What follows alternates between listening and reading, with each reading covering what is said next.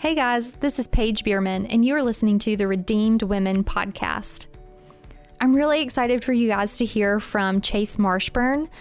Chase is on staff here at Redeemer. She attends Beeson Divinity School, and she serves alongside Craig Millard in our college ministry.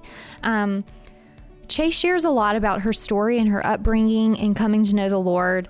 And I was just so incredibly encouraged in how faithful the Lord was and still is in her walk. One of the things that she and I talk a lot about is just this idea of doubt and questioning and really wrestling with the scriptures and wrestling in your faith. And I know for so many of us, those seasons have definitely come. And so I think Chase is just a real encouragement of staying in the scriptures and staying in community, and how that questioning has really produced a lot of fruit in her life. And so I hope that you find it encouraging. And Chase is just amazing. So without further ado, here is my conversation with Chase Marshburn. Hey, I am here with Chase Marshburn, who is our college ministry coordinator. And I'm really excited, Chase, to talk to you today because I just think you have so much to offer. You're in seminary. You became a member when you're in college, so you've been at Redeemer for a while. But just knowing you and knowing your story, I think so many people are going to resonate with this. So I'm really excited to really dive in. So say hey to everybody. Thanks for having me. I'm pumped to be here. And I don't know, I'm so glad that you've been able to start this podcast because I know this has been on your heart for a while. And I don't know, I always go to you for podcast suggestions. So I love that now you're doing this because people are always like, Chase, what should I listen to? And I'm like, text this number and ask Paige. That's true. So, that's really true. I have told many college girls that I don't know what they should listen to. So before we really get into some of the ins and outs, will you just kind of introduce us to you for people who might not already know you? Yeah. Well, I am Chase. I am a seminary student at Beeson Divinity, getting my MDiv right now. I'm originally from the Carolinas and moved to Birmingham, I guess 5 or 6 years ago. I don't even know how long ago. To go to Samford? To go to Samford for undergrad. And so been at Samford for a while now. I'm in my second year at Beeson, and came on staff with the church about 3 months before I started school, 2 months before I started school. So I've been serving as the college ministry coordinator, I guess for a year and a half now. So that's a little bit about where I'm at now, I guess. But been at the church. I joined Redeemer when I was a sophomore in college. Was that before or after the big college boom? That was... Or was it during the college boom? I think that was right before the boom happened, but it was slowly starting to happen. Did we have a college minister at that time? So that was when Matt came on. So when I was a freshman, Matt was still with CO, and I got to know him a little bit. I don't even remember how. I guess I would just see him hanging out on campus with students, and I went to CO a couple times when I was a freshman, and got to know him, started getting plugged into Redeemer about a month or two after I moved to Birmingham. Okay. So I've really been here, as long as I've been in Birmingham, Redeemer's been a part of that story for me. That's really cool. Yeah. Far be it, I don't know, I feel like I need to make sure anyone who understands when I say the college boom, I mean, it was for real a boom, but also what an immense blessing. Yeah. We have so many faithful members who started coming here because college students, I don't know, found out about us. I don't know what happened, but I'm so thankful. My roommate freshman year, we were just church hopping for the first couple weeks of school, and it was a Saturday night, and she asked where I was going the next morning, and I didn't know. And she was like, I think I'm going to try out Redeemer. And so we went, and that was before any of the renovation projects that happened at the church. The red carpet. That was red carpet. The paint was chipping off the ceiling. And there was maybe 20 or 30 of us students there. Yeah. And I remember there was a handful of older girls that I had known on campus who were at the church. And I really respected those girls, and so looked up to them as I started coming, and I don't know, just didn't really look back. The Lord answered a lot of prayers that I had about finding a church really quickly in Redeemer. And that was just kind of a huge piece of like faithfulness, tangible faithfulness that I experienced pretty soon after moving here. And so had a lot of clarity pretty early on that this is where I was called to be. And the next year I was baptized here, and Matt started the college ministry. And so I've been part of the college ministry since day one, which has been really sweet to like grow up through it and into it and with it, and like now to be serving what served me. It's just been a really cool.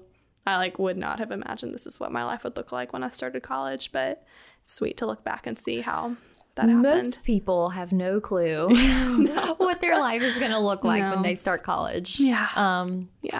So my favorite story about you is when you first started, or when you first joined. I remember placing you into a home group. Yeah. And the home group leader was someone that I knew. And they had said, look, we really need some more guys in our group. We need, some single men. And so I'm like, I got you, girl. I got you.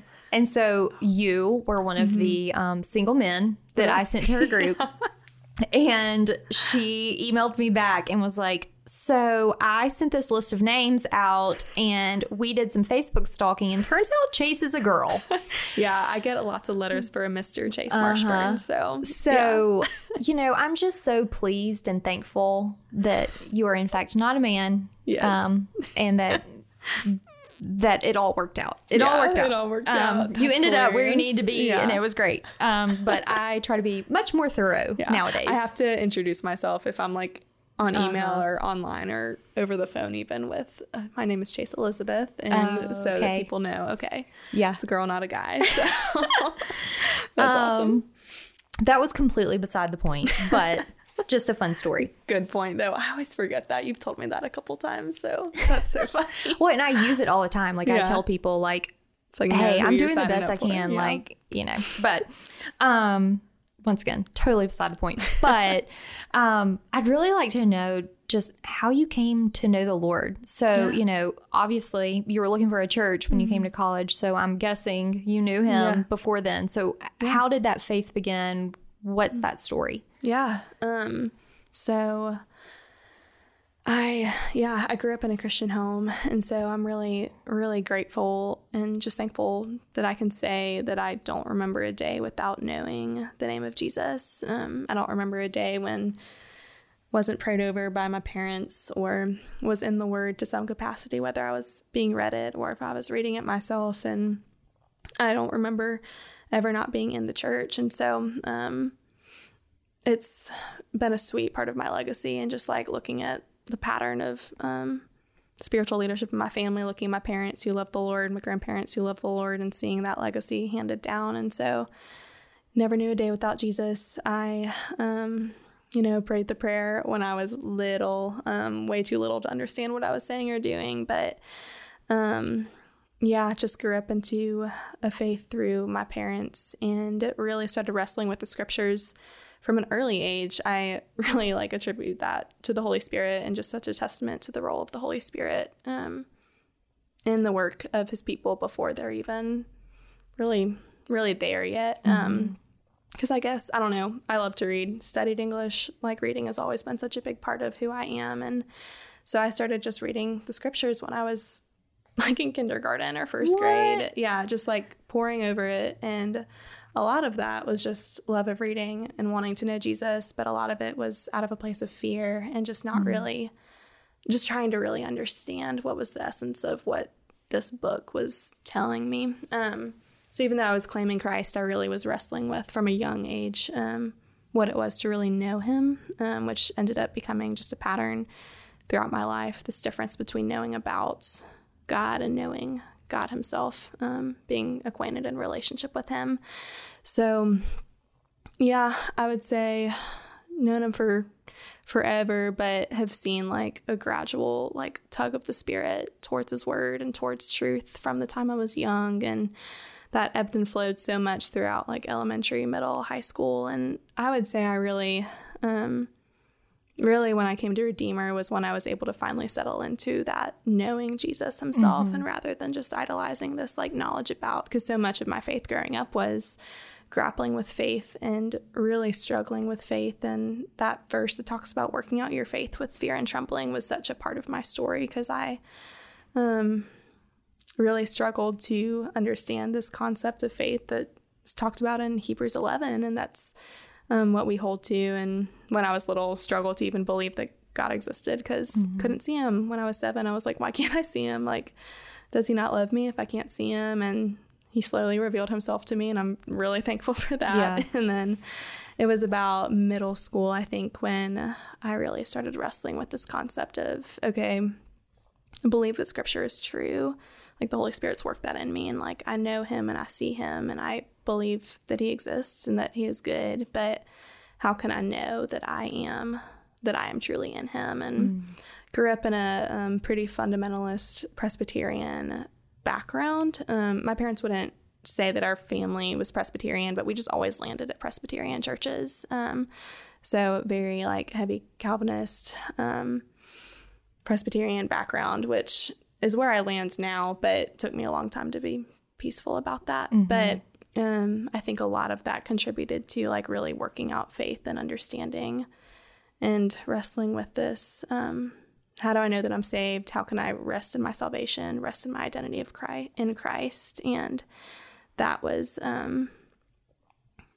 something that was worked out over a long period of time in middle and high school. And really, it wasn't until I came to Redeemer when I was able to rest in this, the not knowing, and to rest in, okay, the Lord is bigger than me, and I don't have to understand everything, and I can just believe, even if I don't understand all things. I don't know if that makes sense, but it does. The resting in the question was something that kept me from really loving the Lord until I got until I got here, about 5 or 6 years ago. So, okay. Yeah. So I have like so many thoughts. One, I think you were quite a mature kid. Like, when you said you were reading the Bible, I'm sure it was like a kid version. I'm like, oh my gosh, that's incredible. But legitimately though, as a parent, it's really encouraging to hear a story like yours, because what you said is literally what I pray for my kids all the time. Yeah. Like, I pray that they don't know a day in which they don't know how loved they are by God. And so it's so encouraging to hear that you had that experience, because I'm like, oh, that's what I'm praying for both of my kids.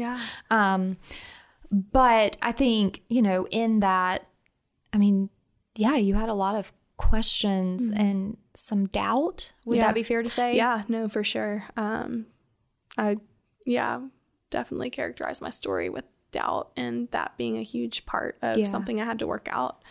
How really did most of growing up? Like, what did that look like? I mean, because I think, especially in different parts of your story, like the questions of a kindergartner are probably different than the questions of middle school or high school or college, and so like, I have like 2 questions.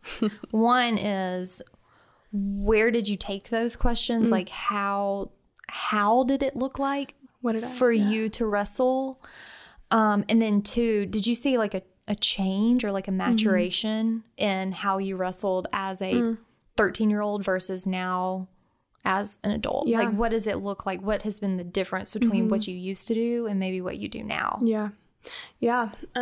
So I guess I think I want to start with the second question first, more of like that chain of what those questions were. When I was really little, kind of like I said, I have a really analytical mind, and my dad is a lawyer. I get a lot of like the way that he thinks, and that's a lot of how I process, is just having to see things to believe them, really needing to like be able to grasp something in order to accept it, to understand it in order to accept it. And that isn't what faith is. And so from the time I was young, and reading verses as like a little person that I didn't understand really led me to doubt the existence of God, I think, from really young, like 6, 7, 8 years old. And that produced a lot of fear.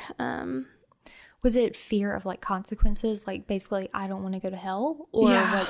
Okay. Yeah, I think it was a lot of that, and a lot of just trusting my environment too. Because I was like, okay, my parents are buying into this thing that we can't see or that we can't understand. Why can't I? Why am I having a hard time? And so my questions really all of my life made me feel very other, very like, oh, what is wrong with me if I have these questions? And so yeah, those questions when I was little was more just centered on the character of God and the existence of God. And slowly just through like teaching that I received when I was young and time in the Word and just the Spirit working in me, by the time I was in middle school, I was able to accept that, okay, like I believe Scripture. I believe that God exists, that He's real. He's revealed Himself to me. This is great. I can rest in this. But then that question changed into this overarching question of how do I know that I'm in Christ, and kind of this fear of like, what if I think I am, but I'm really not, and I'll get to like die and I won't get to heaven. And it was still kind of fueled by that same, like, I'm not able to accept it the way that people around me are, and fear of hell and a lot of those things. So it really turned into like playing the role and portraying this like great solid believer, this girl who knew the Word, and I could quote all this Scripture and talk about theology as a middle high schooler, but really wrestling to like grasp it and rest in it wasn't where I was at. So I would take those questions primarily to my mom, and my mom did a really great job from a young age of talking with me about the things I was wrestling with. And we believe very differently. The way that we receive and wrestle with faith looks different. She had a much more childlike faith. My brother's that way too, and my dad and I wrestle a little bit more. And so talking with her was really great because I would see the testimony of her own faith, but I think it caused a lot of insecurity for myself at the same time. Like, why am I not like that? Yes, what's wrong with me? And I would just translate a lot of that as I'm flawed, something's wrong. And then those questions that like, I'm other, I'm flawed because I can't accept at face value what I'm reading, translated to like, oh, I must not be saved. And so that's where that whole like identity in Christ came. Yeah. So did you feel alone?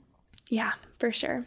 For sure. Because I would take those questions to my mom, and she was great to wrestle with me in them. There would come a point where I just like couldn't take them there anymore. Yeah. And a lot of the people around me, my friends around me, couldn't really relate to the questions. And so I stopped bringing questions to my peers. And I would take them. I was at a church that was awesome. They did community really well. They did fellowship and loving one another and serving one another really well. But there was a real dogmatic side to teaching in the church. And it was just accept it and move on. Like, what you're taught, accept, move on, don't question. Questioning is sinful. Those were just subliminal messages I was received was receiving. And so I was fearful to take questions really anywhere. So they were really internalized. And I was, discipleship for me in middle and high school was either led by my mom or by my pastor at the time's wife. And those were just places that I received great and sound teaching, but I just always didn't always feel the safest to bring my questions there because they weren't answered on the terms that I needed them to be answered. So I just felt very silenced and alone in that regard, I guess. Yeah. And so, honestly, it really drove me to like taking my questions to the Lord Himself, and a lot of like crying out and poring over the Psalms and trying to understand like, okay, David is crying out like, look, I guess it's okay to cry out with questions, but what do I do when I don't feel that they're answered? So that was a lot of what middle and high school looked like. And it wasn't until Redeemer when I got here and finally was surrounded by a community where I was like, okay, people are asking similar questions to me. Like, I'm not alone in these questions. Like, girls in my dorm are asking these, or started going to a church that was addressing questions from the pulpit, and like hearing this pattern of, even Joel said it in a sermon recently, like, I don't understand this. If you do, please come talk to me. And I had never heard that. Like, oh wow, like my pastor has questions. Like, there was a a real like rest that came with that honesty and that humility and that vulnerability, even from the pulpit and from teaching I started receiving in school, that like it's okay to question. Like having a doubt or a question doesn't denote unbelief. So I think growing up for me, it was just like doubt equals lack of faith. Right. Whereas I really have come to see it now as living in doubt. Yes, like there is a danger there because there does have to be trust in the Lord, but doubt really is a tool that I think the Lord uses to sharpen faith, and the asking of questions draws us closer to the heart of the Father in a lot of ways. You might not have an answer to this. I don't know. Yeah. But has there been like a specific question or a specific thing that you're like, no, legitimately, I don't understand? Or like, what does this mean? And you have actually found an answer? Or are they more like big picture? Like, I think a lot of them are much more big picture. Yeah. I know growing up, that question was the predestination question. Right, and so that was like the one that I really struggled with growing up. And now I think those questions are more like connected to my identity and my vocation and a lot of what I'm doing in seminary. And so a lot of them are much bigger question pictures, but I think like the answer to those that I was finally able to rest in when I got to school was just looking at the character of God and the character of Christ and seeing like, okay, who God is bigger than me. He's bigger than questions I have, and he's better than questions I have. And so even like his goodness transcends my uncertainty or my doubt or my lack of understanding. And so I think the answer just became like, look to me, look to Christ, and just rest there. That whole Psalm 46, I think, be still and know that I am God. My name will be exalted among the nations, and knowing that like, okay, no, like glory of the Lord comes from just resting in who he is. And that was just something that really served as a pillar for me, and a rest for me growing into my faith since I've been at Birmingham. wow. Yeah.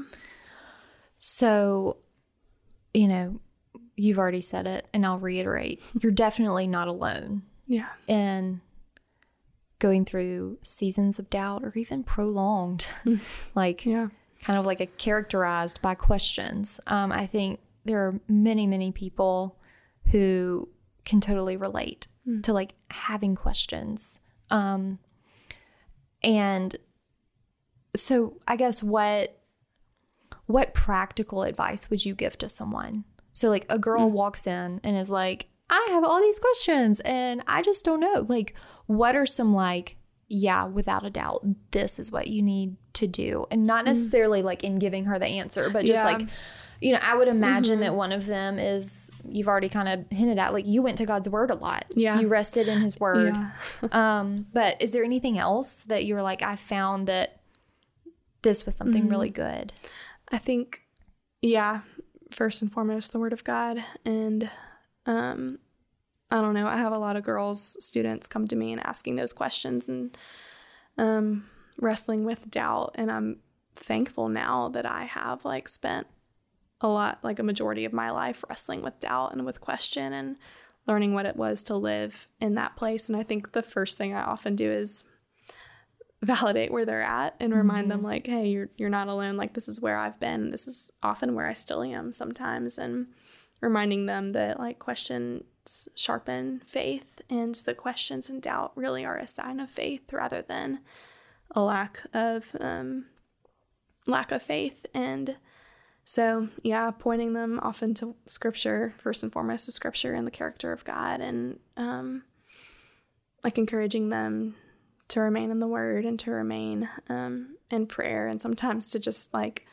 sit in prayer even more than the word at times, just to let like communion with the Spirit just wash over them and remind them who they are in Christ. But then I often encourage them to continue asking the questions out loud and to people around them, because I lived in a place for a really long time where I kept those questions inside, and I can look back now and be like, okay, I was living in a season of anxiety and I just didn't have a name for it at the time.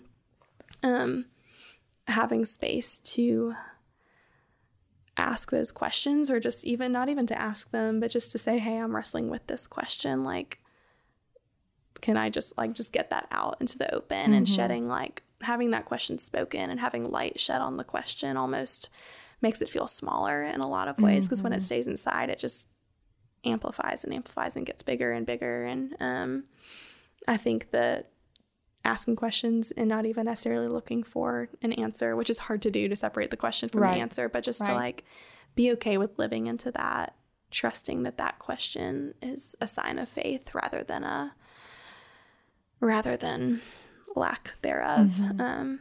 And yeah, pointing people to stay in the church and like ask those questions within the context of church, like, too. I was thinking community has to be such a huge aspect. Yeah, for sure. And I think that was, I know that was a huge part of it for me in college. Was I got plugged into both a home group and a college small group my sophomore year at Samford, and had two small group leaders who really like walked with me through those questions, and each week would check in about them and be praying about them and asking about them. And it was just a safe place to be like, okay, like, let's talk about the question rather than looking for the answer, but maybe why are we even asking the question in the first place?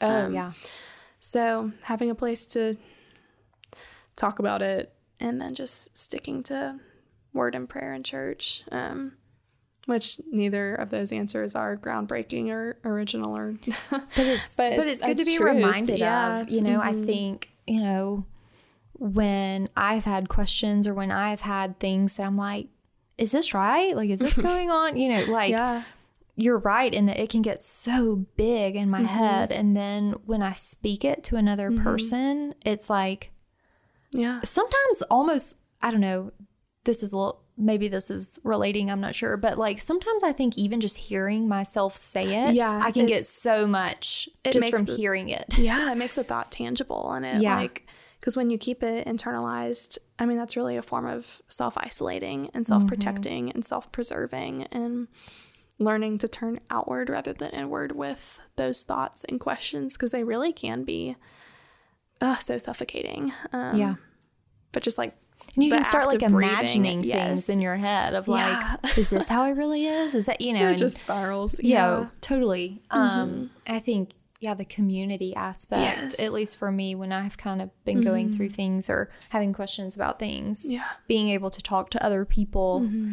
And sometimes, you're right. They might not know the answer, or the answer, unfortunately, sometimes isn't black or white. Yeah. And that's the key too, is like, we don't necessarily, so much of our world is black and white, but so much isn't, because our minds are so limited. And it's really like dying to pride and dying to self and saying, okay, I won't get it all, and I'm going to live in a gray and a question mark. And that's really like the acceptance of that was a huge part of it for me too. Like, okay, I'm not big enough to understand everything, and that's really okay. And it took me way too long to get to that realization. But what does something like this feel like? Because I think for the majority of our conversation, it's been kind of cerebral, like thoughts and questions and that kind of stuff. But I think, how do your like feelings and emotions play into this? Like, do you find that the times of the most doubt or questions, or times when like your feelings are the most whack? Like, are they connected? Like, how does this? Okay, for sure. And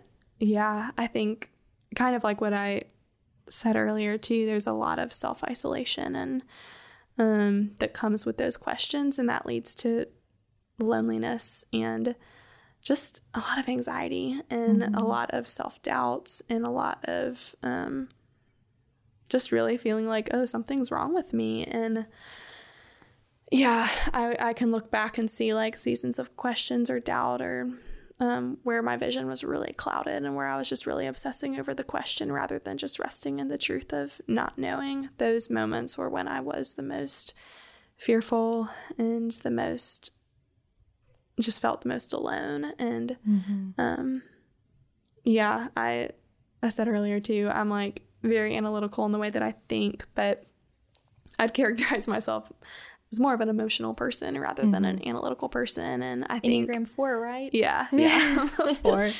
So feeling is a huge part of who I am. And I think a lot of my questioning made me made me feel that my feelings were not important because I just had to sort it out in my head, and what I felt was secondary. And I mean, I think the past number of years have been a huge accepting of that side of myself and saying like, okay, I am very driven by emotion and by feeling, and the learning that that's okay alongside the question. And I was in a pastoral counseling class last semester, and that class really helped me work through the way that I process, the way that I think, and the way that my thinking and processing relates to how I feel, and how all of that is wrapped up in faith. And I remember my professor asked us one day, like, okay, like feelings, emotions, or logic, analysis, like which is more important, which is primary. And like all of us were like,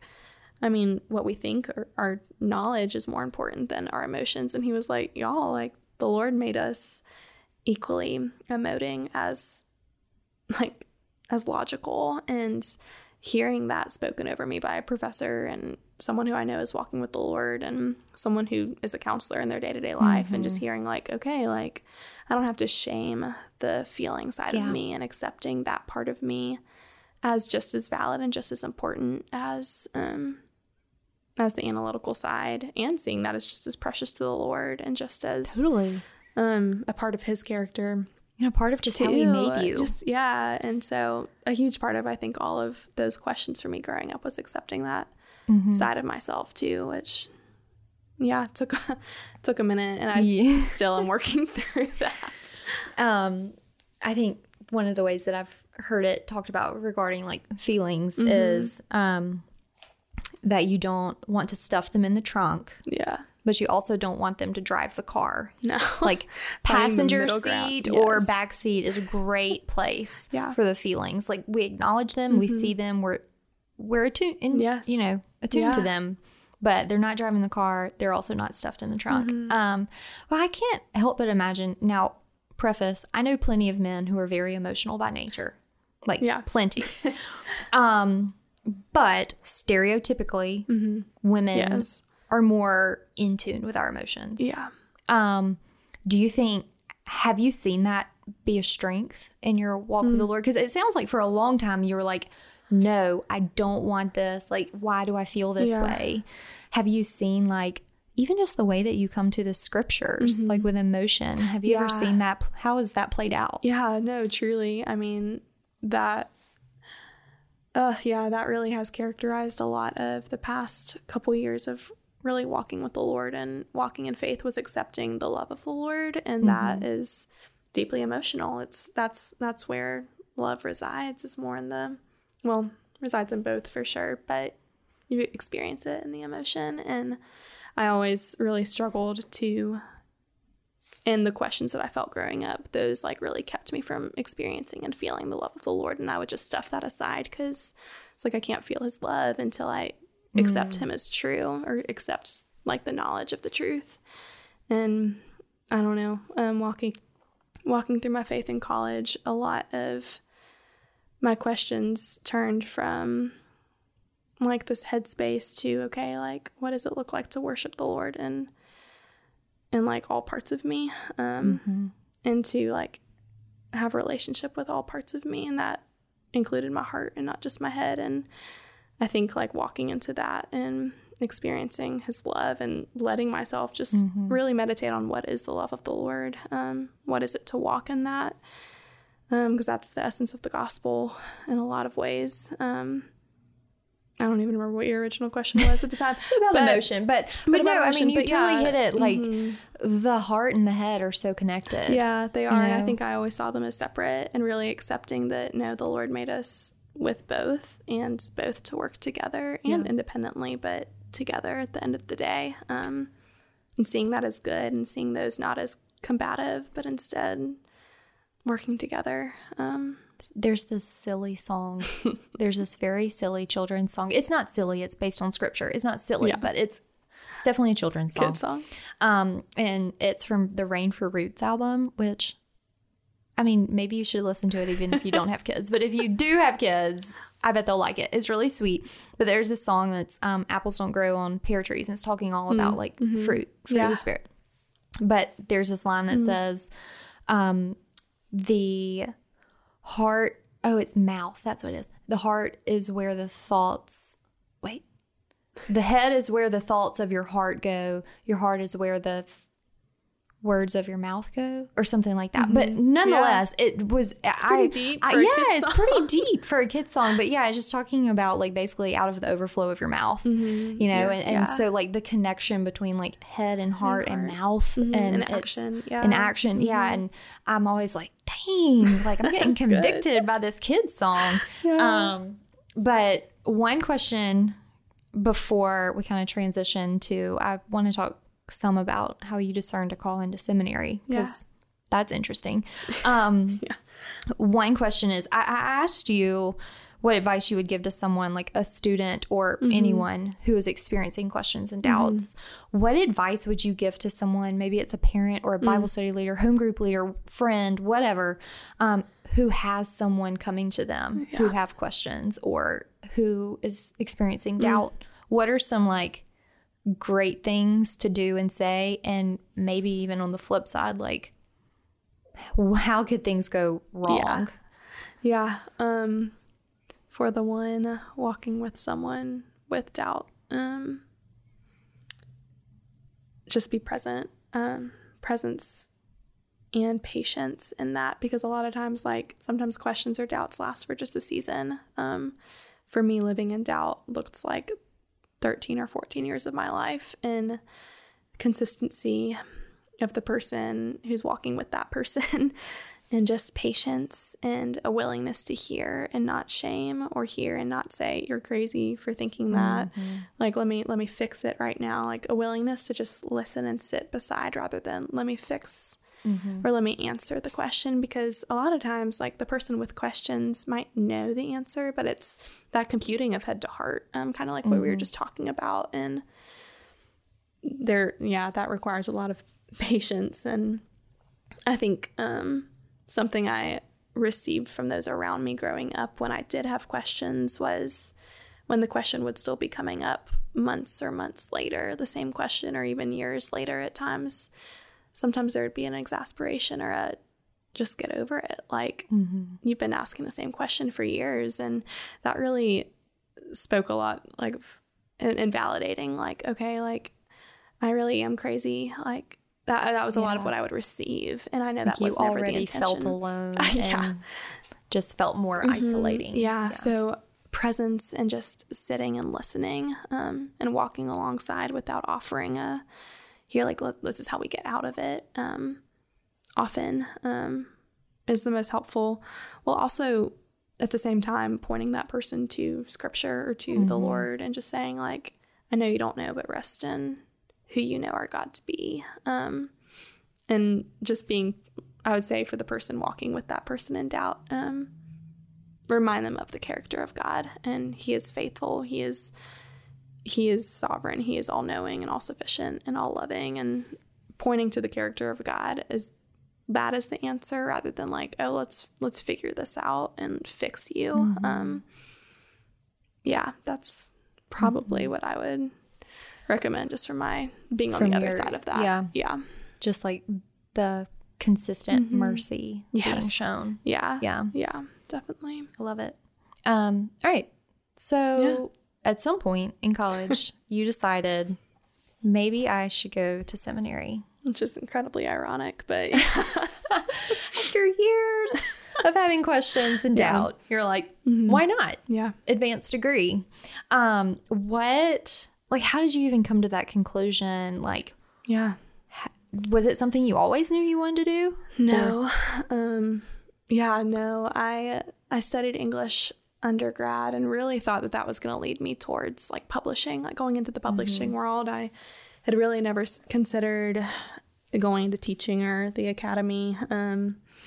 But I really, like 2 weeks before I moved to Birmingham, I went on a mission trip, and that was my first time overseas, serving the Lord. And that, like, for sure set me on a spiritual high of like, oh my gosh, like, want to sell everything and go overseas and teach at a school in the middle of wherever, like that.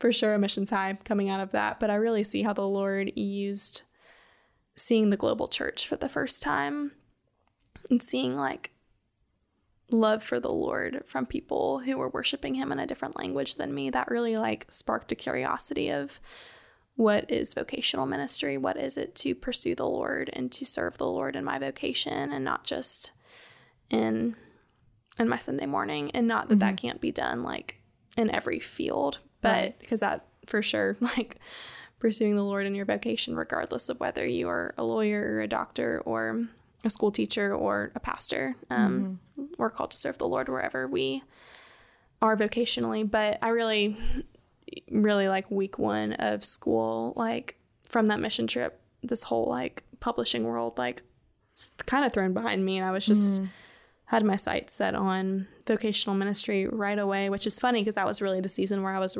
working out this, finally like resting in faith. And so I see this like trajectory of the Lord, like having me work through so much in middle and high, especially high school, and then getting to college, and everything just kind of switched. And I started processing what would it look like to go into vocational ministry. And at first I thought that would be going overseas and doing overseas work. And then towards the end of my freshman year, some of my guy friends started talking about seminary as like something that they were going to do after their undergrad. And I was like, that sounds kind of cool. So I just started thinking about it a little bit more, and worked at a camp that summer after my freshman year, and had a lot of ministerial opportunities to teach and to lead Bible studies to younger girls. And that was really the first time I had been able to teach the Word of God to others out of a place of really loving the Lord, and not just like looking at the scriptures just for knowledge, but really out of like a love and overflow of faith. And so coming into sophomore year, I really started to wrestle with thought of like studying the Word of God in the academy. And so I started taking religion courses, declared a religion minor, and started thinking I would go into nonprofit work, use English to do content for a missions organization potentially. I got to do that as an internship a couple times throughout my undergrad, and wrote for different sending agencies and Christian organizations, but that wasn't hitting the side of relational ministry that I was also really feeling called to.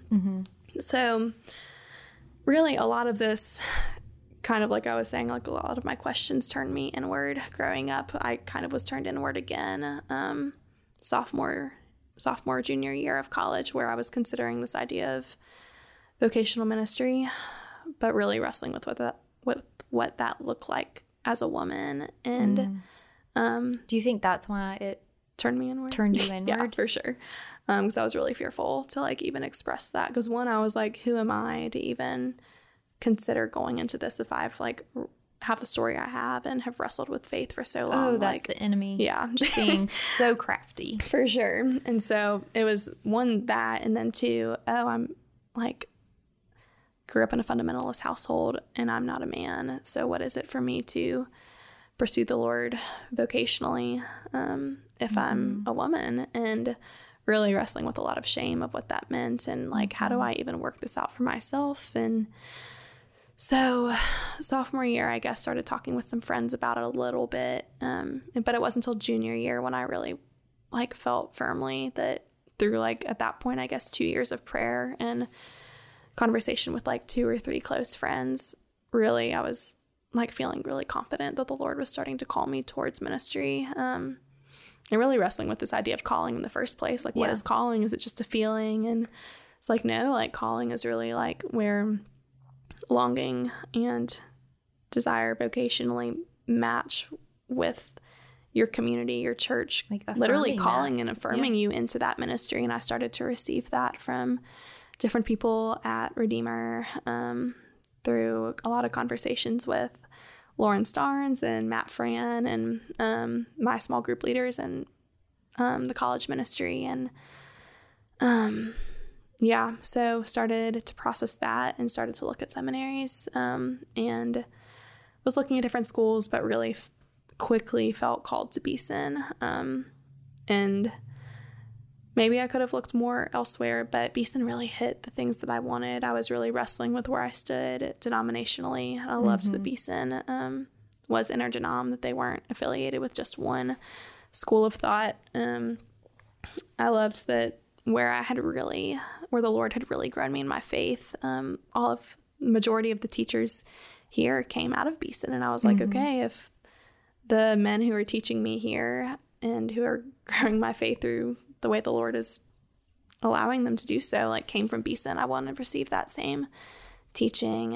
And Beeson was also very welcoming of women and encouraging women in ministry, and so was feeling very affirmed in those ways from Beeson, from my community, and from my church. So senior year, I guess, applied, got in, and that was when I was offered a position here at the church, and it just seemed like, okay, like, my desires have really matched with the calling. And it's just funny, like, looking back, to me as like a 13-year-old, I would have just never thought, like, oh my gosh, I'll one day be getting to study the Word of God in the classroom and taking that to other people. And because I just was so in a like dark place of wrestling with. Well, I think that all the time. I told someone recently, I was not exactly following the Lord in high school, and I was like, you should see some people's faces when I went back to my 10-year reunion and told them I worked at a church. It's like, ooh, Lord, thank you, but also like, LOL, like, can't believe I'm here. Man, very humbling for me. For sure. Yeah. So is this your second year? Yeah, second year at Beeson. How have you experienced the Lord? Have you experienced him differently, or have you, like, are there particular ways that you think you've grown since going into seminary? Yeah, for sure. I think because of my story with questions and with wrestling with knowledge of God versus just knowing Jesus, I was fully confident that this is what the Lord was calling me to, and really peaceful and excited. But I was also fearful that being in the classroom studying the Word of God would take away from my own devotion or piety, or that it would become purely academic, that it would and become not like book knowledge, actual relationship, rather than heart knowledge. Because I was like, oh, well, Lord, you brought me so far in this area. I don't want to revert backwards while I'm like pursuing the calling that you've given me. Right. And I was just putting what the Lord had done in a box and not trusting him in those moments. And so, I don't know, most of Beeson for me, it's like a continued theme of, like, again, knowledge of versus just knowing him. And that's just a theme that he continues to remind me and showing me, like, look, like, the homework that you're doing, these papers you're writing, or these tests you're studying for, like, this is a part of your worship. This isn't just something to know to put in your back pocket so that you are a better teacher one day, or are a better minister in whatever capacity that looks like one day. And just really taking hold of this, like, understanding of knowing Jesus is loving Jesus. And that honestly is, like, what I feel like the biggest thing I've been learning throughout school is how knowing him and loving him really can be the same thing, and just really cementing a lot of, like, the work that he did in my heart throughout college that he had been doing. Really, it's just a continued theme, I feel like. And it's so funny because I'm like, I guess I'll always be learning the same thing over and over again. But I think that's just testament to what a life of faith looks like, is just continuing to be humbled and learning the same things, but the sweetness that comes with that. It's just really beautiful. So I would say that's, like, probably one of the biggest things I've learned at Beeson, is just choosing the love of the Lord over the knowledge of the Lord, and seeing how they're connected, but how they're different. And my girl Jen Wilkin says, the heart cannot love what the mind does not know. So knowing the scriptures and knowing God is vital. Yeah, for sure. But also, like, loving God. Yeah. I feel like that's God. Like the theme of your life in this episode is just like knowing God versus like knowing about God. Yeah. Yeah. You know? Yeah, definitely.